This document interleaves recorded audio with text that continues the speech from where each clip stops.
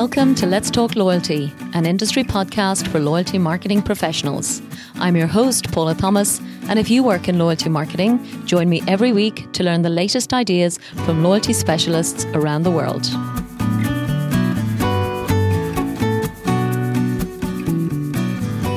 This episode is brought to you by Epsilon and their award-winning People Cloud loyalty solution. Today, I'm delighted to announce that I'm taking part in Epsilon's Persona Live event this June. Persona Live is a series of online events designed to inspire marketeers with thought leadership, best practices, as well as interactive discussions around identity and personalizing our customers' experiences. If you'd like to register for this free event and hear from Epsilon clients such as Marriott, Inspire Brands, GM Financial and FedEx, just go ahead and visit epsilon.com/Let's Talk Loyalty. Hello and welcome to episode 114 of Let's Talk Loyalty. Today, I'm delighted to welcome back Mike Atkin, an independent loyalty expert based in the UK who has advised some of the world's biggest loyalty programs on both their strategy and also on their technology. Now, Mike is only my second ever guest so far to be invited back on the show. And the reason I reached out to him to come back on this particular time is because I'm hearing from so many loyalty professionals that they're starting to really wonder and worry whether their loyalty programs are working. So, for people in a particular situation who want an independent, expert, external perspective, Mike has developed and in fact been delivering an extraordinary solution for exactly this type of situation within any company. So without further ado, I'd like to welcome back Mike Atkin to Let's Talk Loyalty. So, Mr. Mike Atkin, the loyalty guru, please do tell me, what is your favourite loyalty statistic? I would have to say that the redemption performance of the payback program in Germany is the one that stands out to me. It's regularly been in excess of 85-90%. Yeah. So it shows they make as much effort into encouraging people to redeem points and get the value proposition strong. And the other benefit, I think, is really down to German law as much as anything else, that any points that are unredeemed outside of their liability period are made as a donation to charity. And I think the members are allowed to choose what charity they donate to. So I think that's an excellent performance and sort of should be a benchmark for any loyalty program operator for me. Totally. And thank you for listening to that show. I was just looking back, Mike, it was episode number 94. Wow. So yes, we're already flying through a lot more. But I remember being blown away, obviously, as well. Payback is a program that, I knew by reputation. I obviously knew that you had worked on as well, Mike, when it went through, obviously, a change of ownership to American Express. And I like the fact that the law is on, I suppose, I'm going to say both sides, actually, because I think it's fair both to the consumer, use it or lose it, I think is the message that's coming through, and to the business that doesn't have to kind of carry a long-term liability, I guess, for people, not redeeming their points. Exactly. I mean, that is a problem for many companies that don't prepare for that liability. Many companies have got millions of unredeemed liability on their books, and the accountants don't like that. So I think it works that way. And I think it also reflected in the fact that the partners of the original program are still very much involved with it. So it's obviously working for the coalition partners as well as the consumer. So that's a good comment. I think they've got it right. And it's a good benchmark for me. Absolutely. It's probably one of the best solutions I've heard. I'm sure you have plenty more, and I'll certainly be asking you about them as we go through today.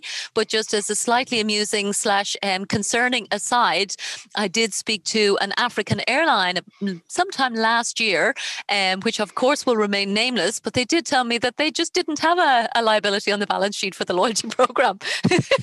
And I was kind of, oh my God. Anyway, it's a thing. It doesn't surprise me. Oh my goodness. Well, so clearly there are lots of things that can go extremely well for loyalty programs, but lots of things that don't go so well. So I suppose what we're here to talk about today, Mike, is a really nice solution that you have created, which I think I said to you has been sitting here on my desktop for a while, and I've been dying to talk to you about it. And in true marketing fashion, you've made up the name for the product, which I think is also very important. So I think you called it a suitably cheesy name called the Loyalty Check. So we're here today to talk all about that, and definitely the kind of thing I wish I'd had access to when I was running my own loyalty programs for clients. So first and foremost, tell our listeners, what is a loyalty check? Well, I suppose in simple words, it's a reality check on a loyalty program. Okay. It's a dive into the details of how the program is working, how it's performing, the value proposition, the strategy, the policy, data management, the reward options, the full gambit, the soup to nuts, as the Americans say, in terms of what's going on. And in many cases, is it working? And often they don't know what it costs to run the program. I was always taught at marketing college that you need to know what it costs to open the door in the morning, and many of them don't. Often loyalty programs are siloed into different departments but have access and work with other areas. So it's very difficult. And all the ones that I've done over the years, I've often found that there's a sort of a sort of distinct difference between operations and finance and marketing, and few of them actually come together, which is why when we do these loyalty checks, we really need access at a senior board level. It's normally a director who says, like, let's do this, a CEO or whatever, because that's the only way. And because the customer network are independents, then the client is normally quite happy that he's not got somebody there who's trying to sell them a platform or a solution as such. So that's where it came from. Really, it was as a result of a UK fuel operator got in touch with me and said, "Look, we'd like you to come and look at our program. It's not working." Or as he put it to me, "I think it's not working," which is worse. Which is worrying. But I mean, the good thing about that was he admitted it. Fortunately, he wasn't the guy who designed it, because that's always a challenge. If you're doing an evaluation of the guy who designed it, then that can be awkward. But they were very honest. I think it frightened them, the results. Really? But we did show them £1 million saving on the rewards alone. Wow! So it was not insignificant. It was costing them £5.50 to send out a £5 voucher. Oh my God! And there was all manner of fraud at the point of sale, of people giving extra points to their friends, and this itself. So it paid for itself very quickly, and that's been similar for the ones that we've done. It's always been a good investment. Okay, yeah. And I was going to pick up on that point, Mike, because I think one of the immediate benefits, I think, to listeners is the fact that it is an independent external expert, because I think with the best will in the world, we all have our own subjective views as to what is working or not. So whether it's our own programs or somebody senior who identifies the need to really understand what's going on, I think it's extraordinary to have this capability to say, look, let's just get somebody else to take a fresh look at things and see if it's working or not. Yeah, exactly. And I applaud the people who've done it, because it often has been, one comment I remember from an accountant saying that it was profit neutral, and I didn't really know what that means. But he really didn't know, and it wasn't until they didn't really know what was going on until we started asking the questions. It's a well proven and well used phrase, but they didn't know what they didn't know. That was it. And because many programs were really invented in other people's boardroom, they copied someone else's, then often the strategy was at fault. And when you dug a bit deeper, then the originals, it hadn't really been designed, and it sort of just limped along and eventually got into a situation where it certainly wasn't driving incremental growth. For sure, obviously, yeah. So, so lots of different, I suppose, mindsets. As you said, kind of brave executives at usually senior level. Sometimes with just no idea whether it's working. Sometimes I think you mentioned it might be somebody who's inherited a loyalty program, and again just needs to understand maybe some of the decisions that were made along the way. Maybe an executive's under pressure from their board to improve results, and I think there's the whole technology technology piece, which we will get into as well. So I think it's applicable for lots of the audience listening. So what kind of questions and answers are you looking to address with this loyalty product? Well, as I said earlier, it is a modular sort of process. So effectively, probably the strategy would be the first thing we'd look at. You know, what are you trying to achieve? And of course, through all of this, we need to speak as many decision makers and decision influencers that are involved in the program. So that's normally part of the contract where we say, look, we need access to these people so they can give us their own opinions. So we would look at the program strategy. We'd look at the customer value proposition, which at the end of the day is what it's all about. You know, is it valuable enough? Is it competitive? You know, is it just a vanilla offer? Many often programs will only offer points per spend. There's no targeted offering, etc. Data analytics gets towards the top of the list, and with GDPR being evident now, the last couple that I've done have been very much around that. Are we conforming? We think we're conforming, but we're not sure, and we need to talk to. You know, we've got a couple of experts within CSN who understand that. Yes. We would also look at the rewards and fulfillment process. You know, the value proposition is obviously the reward as well. Yeah. And we're finding now that companies are looking to outsource rewards that have a higher perceived value. Yeah. And moving away from vouchers, moving away from cashback, looking at rewards and how they fulfill those. How simple is it? You know, we sometimes sit in call centers and listen to call centers, talk to call center staff about what they're doing. Obviously, the financials come into it. Are there some KPIs? Is there a return on investment? And often a couple of days are normally spent just looking at where all the costs come from and how they're apportioned. Sometimes in the loyalty program, if they have a call center, that call center will provide call center service to loyalty program members, but it isn't necessarily costed within that. So it's those sort of things that you pick up on. Market research, are they doing any market research? Have they got any focus groups that are talking to the consumer? What's the consumer's opinion? The communications process in terms of how they're communicating with customers, the use of social networking. And probably now, again, getting towards the top list is the customer care. That aspect of it now is often key, and it's the service you get when you go into, you know, the points are important, people buy into that, but they do expect a bit of customer care, and often that's a weak link within some of these programs. And sometimes that's born out of communication. Certain people down the line don't necessarily know what they're trying to do or what the objectives are. And we hear stories of going into a store. We do some mystery shoppers and go into stores and talk to the staff, and they don't really know about the program. And some of it is fairly obvious, but it's just no one has really bothered to look at it. So there's a myriad of things, and normally it involves a one-day sort of course, a way day ideally with directors to talk about things and almost get, you know, the warts and all out in the scenario, and then come back and say, right, this is the areas I think we need to approach, and then go on and talk to the various departments and see the journey. Now, as I said before, the word audit probably is what it is. It's the sort of thing that if accountants were going to take over a company, they'd come in and look at it in detail and find out and say, well, look, is this viable? And I have to say probably 3 out of 10 are probably not viable. I've had to say to people, you might just well not bother. Wow. You know, it's not doing anything. Yeah, that's an extraordinary percentage, 30%, not viable, huh? Yeah. Wow. Okay. Well, I mean, you said it, Mike. I think you have more experience running programs than anyone else I know. And of course, you do market yourself as the loyalty guru. So clearly that's exactly what's coming through there.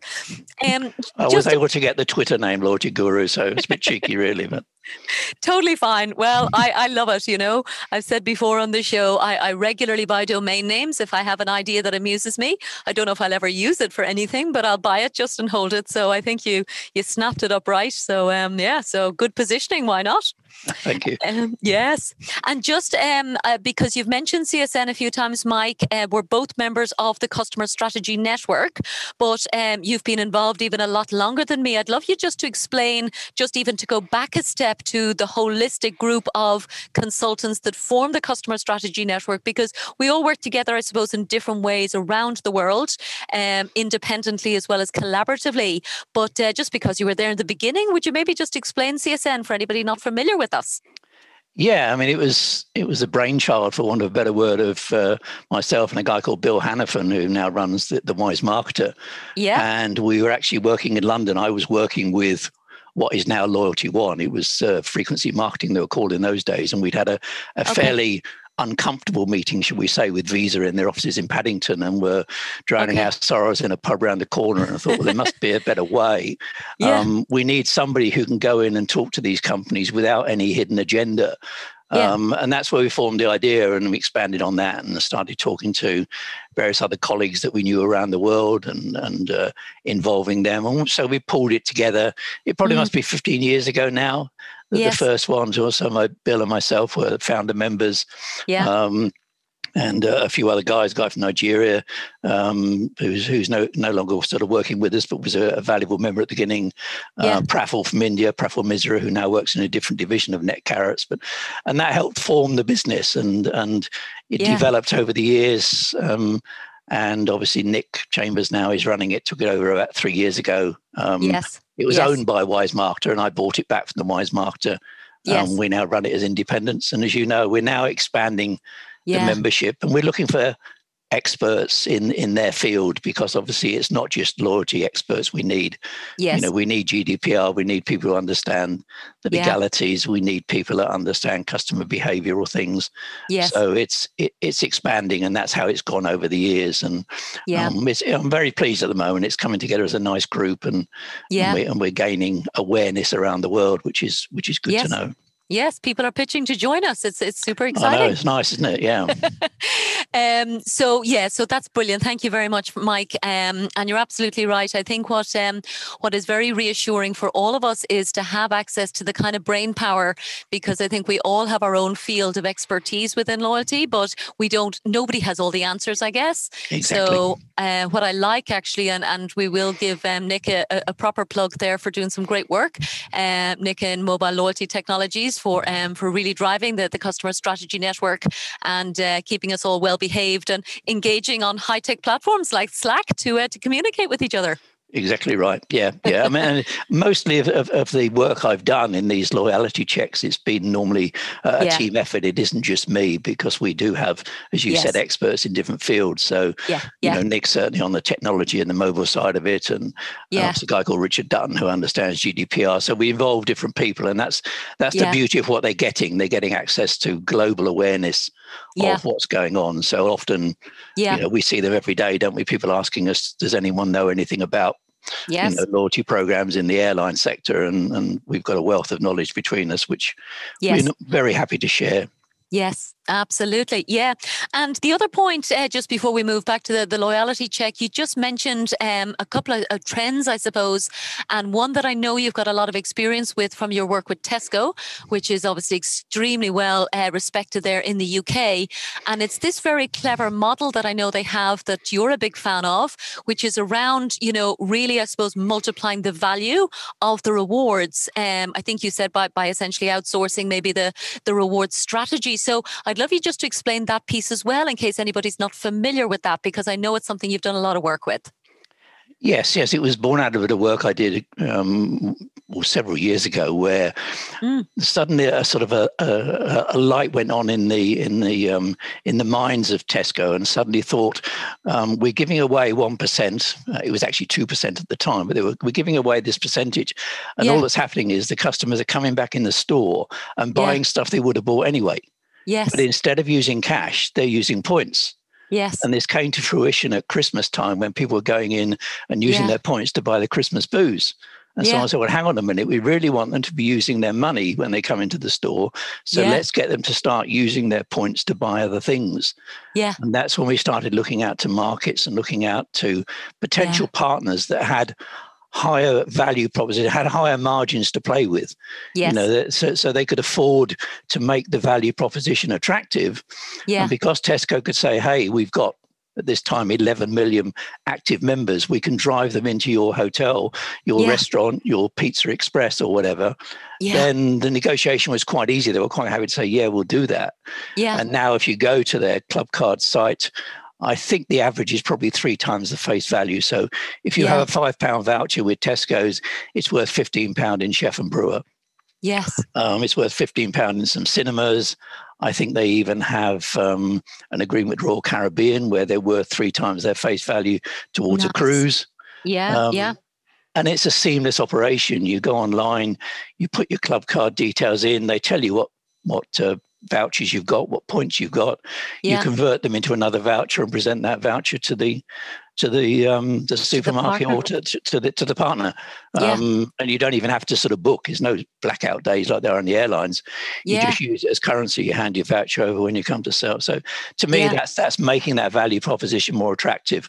You know, an accountant friend to me used to say, buy 100, get 1 free is not a very good offer. And I think that probably making it worth more. It's also interesting to see they've started promoting that. They have now started putting a bit more effort into advising people, encouraging people to redeem, rather than just keep spending. Because obviously it's that they've got a liability issue. And if points aren't being redeemed, members aren't redeeming. For me, they're not engaged. Totally. Habit. It's a fundamental, absolutely. That's the moment of truth. So definitely that's extremely critical. So I love that piece. And what I was thinking as you were saying it, Mike, is I think for the partner as well who's enjoying that, I'm going to call it actually free marketing, because if you manage to become a partner of the Tesco Clubcard program, as you said, it's 11 million or whatever number of millions of customers are being actively, recommended. Go to, I don't know whether it's London Zoo or, as you said, Pizza Express. There's plenty of brands and options there, but it's almost like for those brands, it's like an acquisition channel that they're finding access to people, which I guess, they take the one-off acquisition cost in terms of multiplying the voucher value, as we said, but it's there in the margin, and it's just makes sense for everybody. Yep. Yeah, I mean, I think, I cite my daughter as an example. I mean, not because her dad's in the business, but she spends everything with Tesco's over the month. She can take my grandchildren to the cinema and have a pizza once a month. Lovely. Not recently. There's a big build-up at the moment, so they've got pizzas for the next few weeks. But, I'm sure. But certainly that is the concept. I think the key to it is, though, what I would point out is it needs to be exclusive. Okay.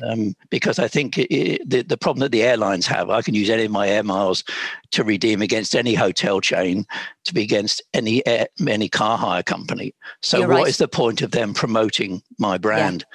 So I think then Tesco's can say, look, Mr. Chef and Brewer, we'll give you exclusivity, but we want you to promote this in your restaurants and in your own websites and what have you. So that does make a difference. Otherwise, if the partner doesn't get behind it and the staff don't know about it when a customer goes in there, then the whole thing falls flat. Yeah, you're absolutely right. Actually, I used to spend a lot of time, as you know, Mike, negotiating partnerships for O2 in Ireland.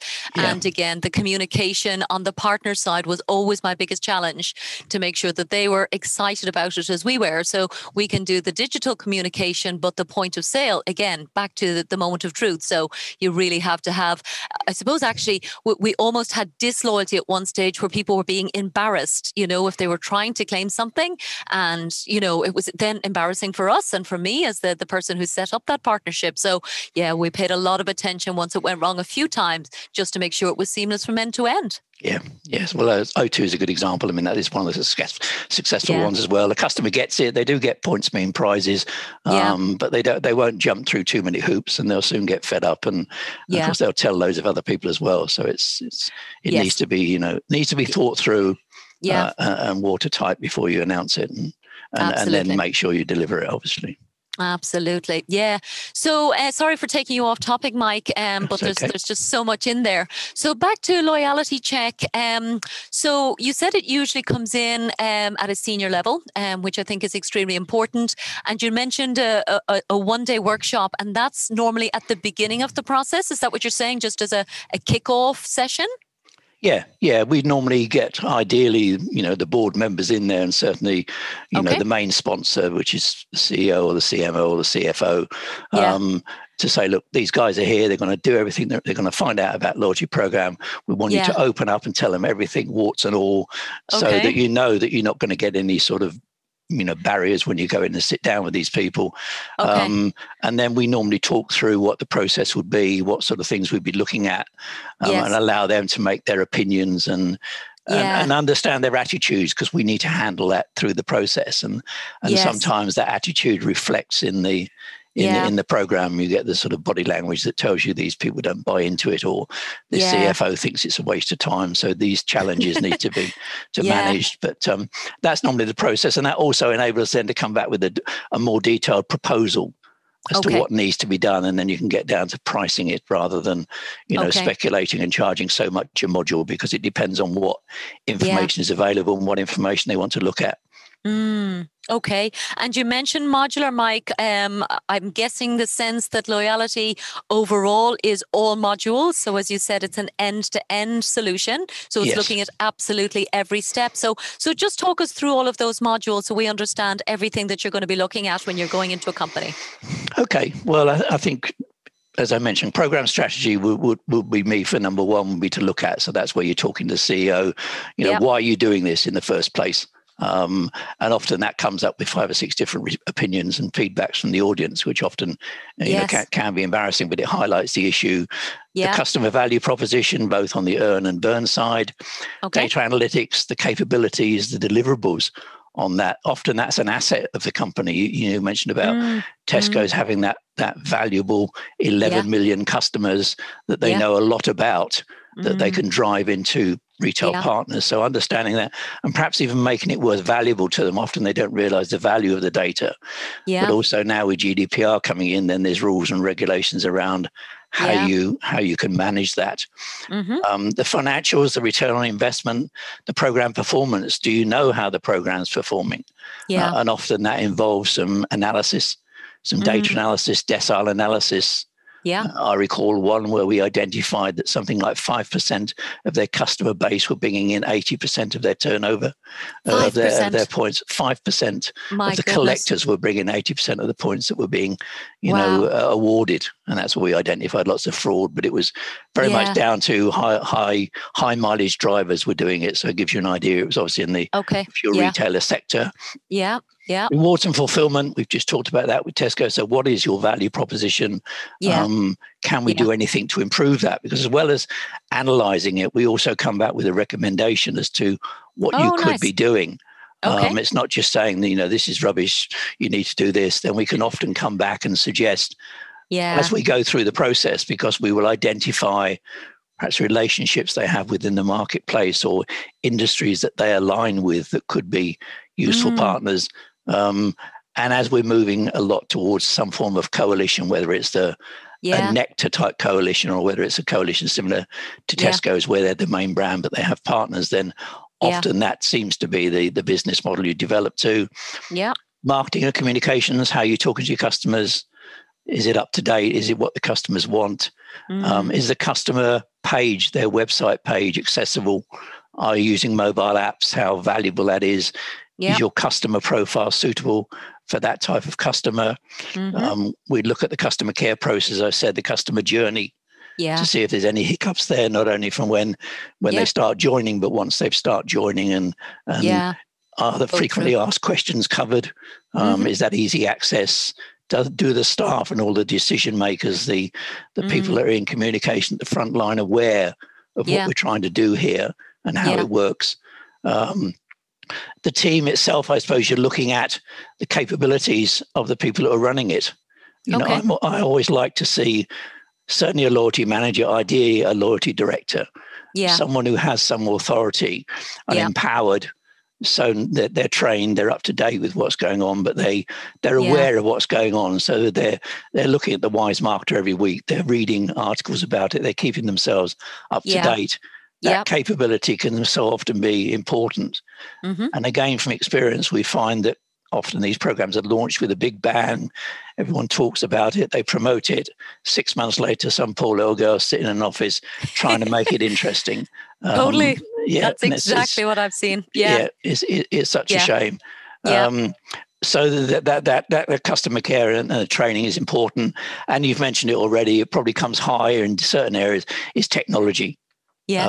Often these programs are launched using internal technology, which of course is often out of date. Yeah. So even benchmarking the technology enable them to identify what technology is available to improve performance of the program. Because that's changed dramatically over recent years with cloud technology and the cost of these platforms coming down. So there's normally a deep dive there as well, looking at how it works within operations. Yeah. And I suppose that sums it up. Market research can sometimes come into it.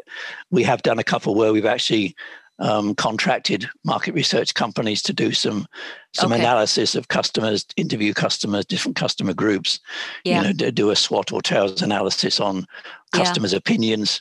Because often these companies, I sometimes wonder when they sit down and decide on a value proposition, whether they look at it in the eyes of the consumer. Whether they think to myself, well, would I bother doing that for this? And so often you see that it isn't really worth the customer's effort. And again, you have to be honest about that and say, look, that's not going to motivate people. You're right. And I don't think anybody ever intentionally, Mike, sits down to design, obviously, a value proposition that isn't compelling. Obviously, we're all here to be successful. But in my experience, what happens along the way is you start with the strong value proposition and it gets watered down either for financial reasons or legal reasons or communications, or there's so many stakeholders involved who have a view that I often find it just by the time it actually gets onto a poster or onto a TV, it just isn't what the loyalty team originally set out to do. So I genuinely think that's one of the real issues.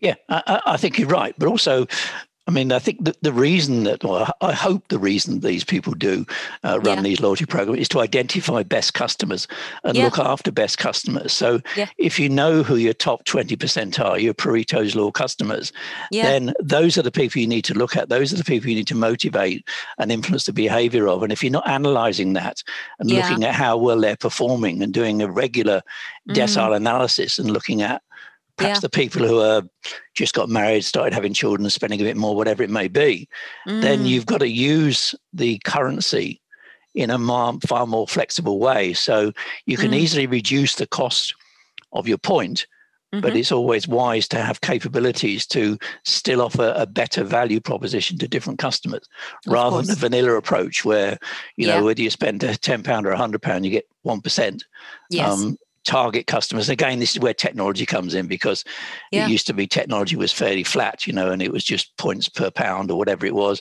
Now, of course, it can be so more sophisticated by date and time, by payment type, by product group, by SKU.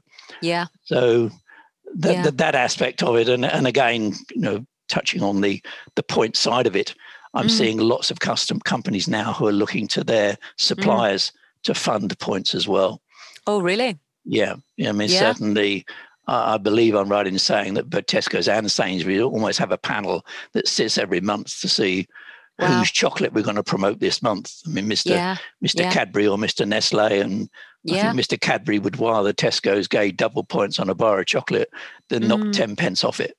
And so they're happy to fund those points, which helps fund the program. And there's normally some trade-off that they get access to data in terms of performance. So there's lots of little, well, they're not tricks really, they're fairly common knowledge, but often you are surprised because loyalty isn't seen as important for some of these companies. And no one has really looked at it and said, well, hang on a minute, why aren't we doing this? So often there's some, when we sit down and present at the end as to what we found in the analysis, there's often some raised eyebrows that thought, well, I didn't realize it was possible to do that, and which makes you feel better as well. Well, totally, yeah. And I think you're right, Mike. I think it's the grocery sector that really has figured out this concept of, I think it's called politely other people's money. And it is fantastic because, again, the brands and the products want to have the visibility and building their brands through these databases because they don't have, obviously, the direct customer relationship. So I'm definitely a big fan of that. I was talking to somebody somebody in Australia recently, and he said exactly the same. An increasing awareness both of the media value overall, as well as, literally the access to the brand money, perhaps, So we all know that FMCG brands spend massive money, whether it's sponsoring the Olympics or I don't know what kind of marketing activity, but I increasingly feel that that's starting to be siphoned off into the whole area of loyalty to fund, direct activity at the point where it can really make a difference. Exactly. And I think with technology nowadays, that's measurable. Yeah. Technology enables to track who issued that point, whether it was redeemed. So the FMCG guys realize now that they can actually track and identify that the value proposition they're offering, the double points, triple points, whatever it is having an impact. And the practitioners need to have that technology in place to do that. It's an easy sell because you can measure it. Yes. We can always argue that advertising works for some or it doesn't work. But with this, you can measure and say, okay, well, as a result of doing double points on Kit Kat last month, we sold 5 times as many. Wow. And it's a no-brainer from that point of view. And again, technology will enable you to do that. Well, I definitely want to ask you about that next now, Mike.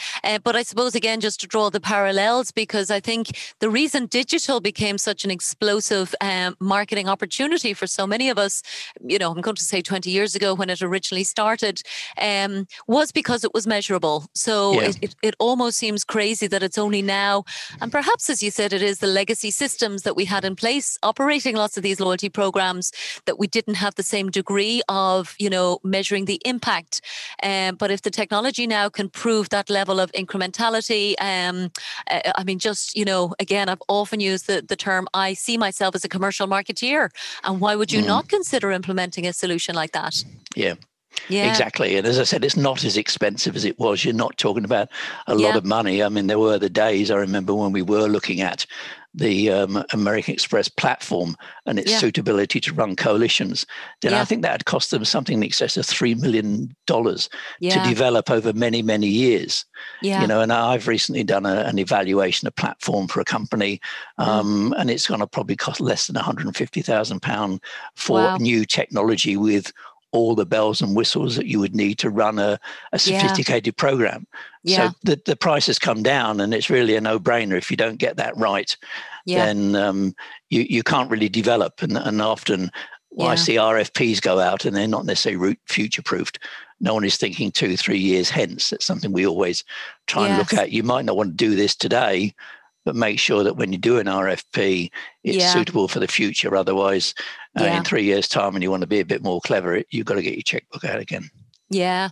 And sometimes I feel like it mightn't be even something that's even within the current capabilities of a particular platform, but it's almost like that they see that they're open to having a roadmap, that their clients can have some input, or, they're the type of company that wants to be innovative. So, I really think the visibility of their approach to what goes on the wish list for new features, certainly to me, tends to impress me anyway. If I'm told, no, we want to hear what you want, and we'll think about that as a holistic for what all of our clients need. So on the technology piece, Mike, my experience has always been it's a very scary concept to consider, swapping out a platform. I think, as you already said, lots of companies maybe initially built them in-house. They've probably been sellotaped together with billing systems and point-of-sale systems and who knows what. And whereas the state-of-the-art technology, looks absolutely extraordinary, I think it's the unknown, I think, that really scares me. So what is it like in this day and age, let's say, to to go through that kind of whole RFP process and the transition, like what degree of comfort do you have when you're supporting clients with that? Yeah, I mean, you're right. It is a bit of a minefield. Again, it's probably similar to the whole loyalty check, that you need to look at the value proposition, where the business is going, what its competitors are doing, to see whether the technology that you need is going to have the capabilities that they will need in order to make an effective program.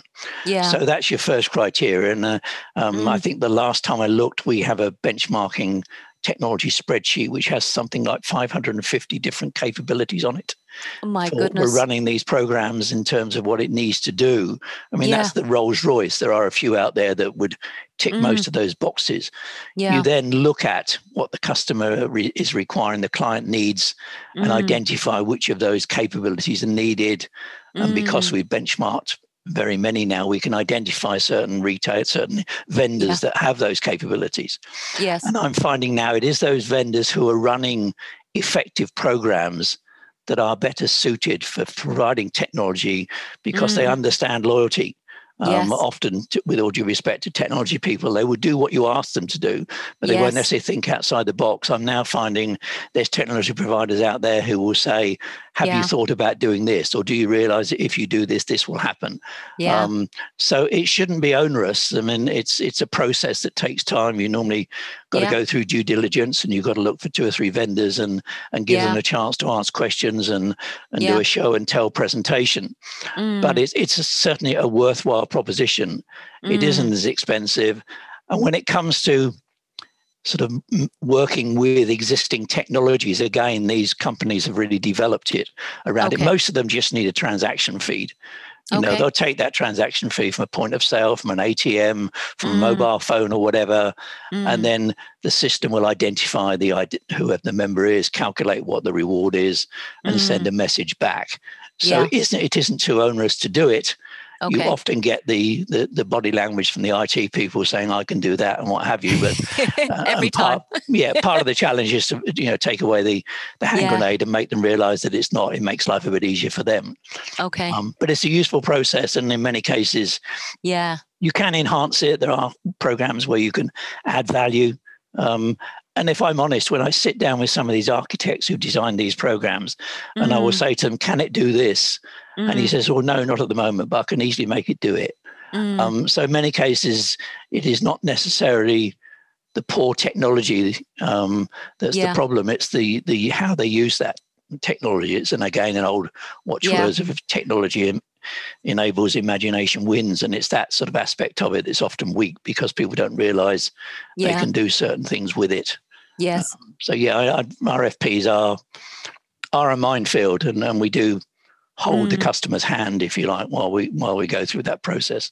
I was going to say that, Mike, because again, it's incredible that you have benchmarked 55 at, I know, a granular level, but clearly nobody wants to go to an RFP to 55 vendors. So shortlisting, step 1. So I'm sure you get lots of phone calls around that. So that's just really interesting. So again, at the end, we'll make sure everybody knows where to find you if they are thinking, actually, I probably need to look at my technology issues and opportunities, and I definitely need an expert pair of hands. So I think that's another extraordinary service that you do, which again, certainly in my position, I would never have attempted to do something like that without support from somebody like you. So I guess you get a lot of business doing that kind of work as well still, do you?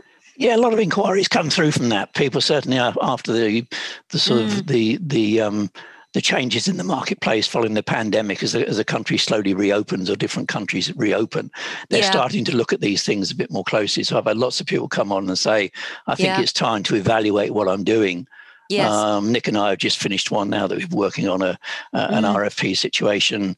And it's not only me within CSN. I mean, we've got an ex-Comarch guy over in the States who's doing and any CSN member, wherever they are, can run this, because we can do this remotely. We don't need to physically be there. We can do presentations. We can ask them to complete surveys and answer questions, tick boxes and what have you. So it's quite easy to do remotely. But a lot of people look at that, and that's when it enables you to sort of come back and say, well, if you use this technology, you'll be able to do this, this, this, and this, which will make your value proposition stronger, more targeted, and therefore more effective. I mean, I saw some technology recently which enables a client to identify a return on investment by location in real time. My goodness. So if you're running a promotion, you want to see how it's going. You can imagine the CFOs love that. Sitting down and seeing this, so they can see where the money's going and identify that, yes, this is having an impact on the market. And that, again, is an ideal scenario. And that's fairly common. There are a few that don't enable you to evaluate that in the first instance. One of the weaknesses I'm finding that very platforms don't allow the client to evaluate the potential liability for doing a double point or triple point offer. Yeah. But, most of them now are pretty much up to date because technology has had to move with the demand from the marketeers. Yes, always does, absolutely. And I suppose we can't not refer to the pandemic, Mike. I know in the UK, as you said, things are starting to return back to normal. Certainly in Ireland yesterday. So today we are June the 7th when we're having this conversation. So yesterday Ireland reopened the pubs for the first time since Christmas. So we've had, I think, actually the longest continuous lockdown of level 5 around the world, from what I heard. Yeah.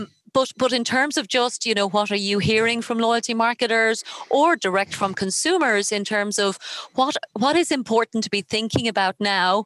So I love the loyalty check, as you can tell, literally taking that helicopter view. Let's see what on earth is going on with our programs, so we can move forward into the next phase. But what do you think it's important for us all to be thinking about as loyalty professionals? Well, I think it's talking to your customers and looking at retention.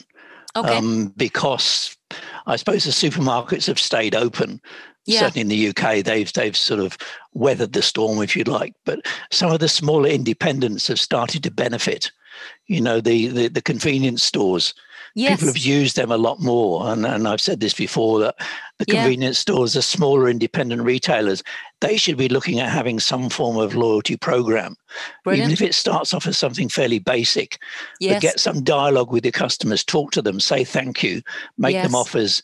If they're bothering to come into your store, then try and keep them coming in. I think it's the supermarkets automatically get it because it's convenience, et cetera, but everyone will pop into your local co-op or whatever it may be on their way back from the office or from out and about, pop in for some milk or something. These are the people that perhaps need to be looking at loyalty a bit more seriously, and not just bog off offers and 2 for 1. It's a bit more than that. Yes. Because the good news is the customer is already a member of a program, just not necessarily yours. So I think it's, look at those people coming in. There used to be a time when the shopkeeper knew all his local customers. Then you need to do that again, I think. You're losing your voice on me, Mike. You're all right. You can take a sip of water. I think we've gone through anyway most of the extraordinary stuff, as I said, in this presentation deck that you sent me for the loyalty check. There's lots of lovely visuals. There's a report example. There's a SWOT analysis, and showing exactly how swipe rates can be compared, and all of the various different modules, as you said, and what it might look like if somebody does invest in this kind of work. So I'm hoping and assuming that it's okay with you if I share that deck with anybody who reaches out. Yes, please.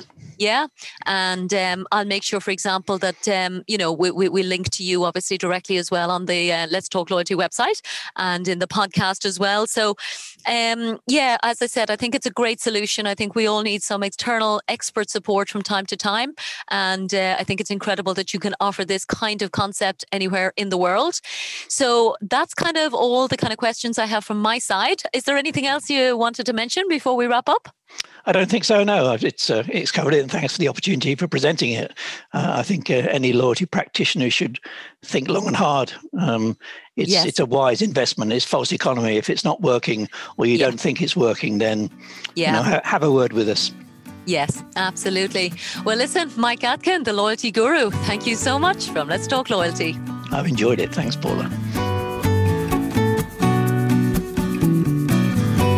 This show is sponsored by The Wise Marketeer, the world's most popular source of loyalty marketing news, insights, and research. The Wise Marketeer also offers loyalty marketing training through its Loyalty Academy, which has already certified over 170 executives in 20 countries as certified loyalty marketing professionals. For more information, check out thewisemarketeer.com and loyaltyacademy.org. Thanks so much for listening to this episode of Let's Talk Loyalty. If you'd like me to send you the latest show each week, simply sign up for the show newsletter on letstalkloyalty.com and I'll send you the latest episode to your inbox every Thursday. Or just head to your favourite podcast platform. find Let's Talk Loyalty and subscribe. Of course, I'd love your feedback and reviews, and thanks again for supporting the show.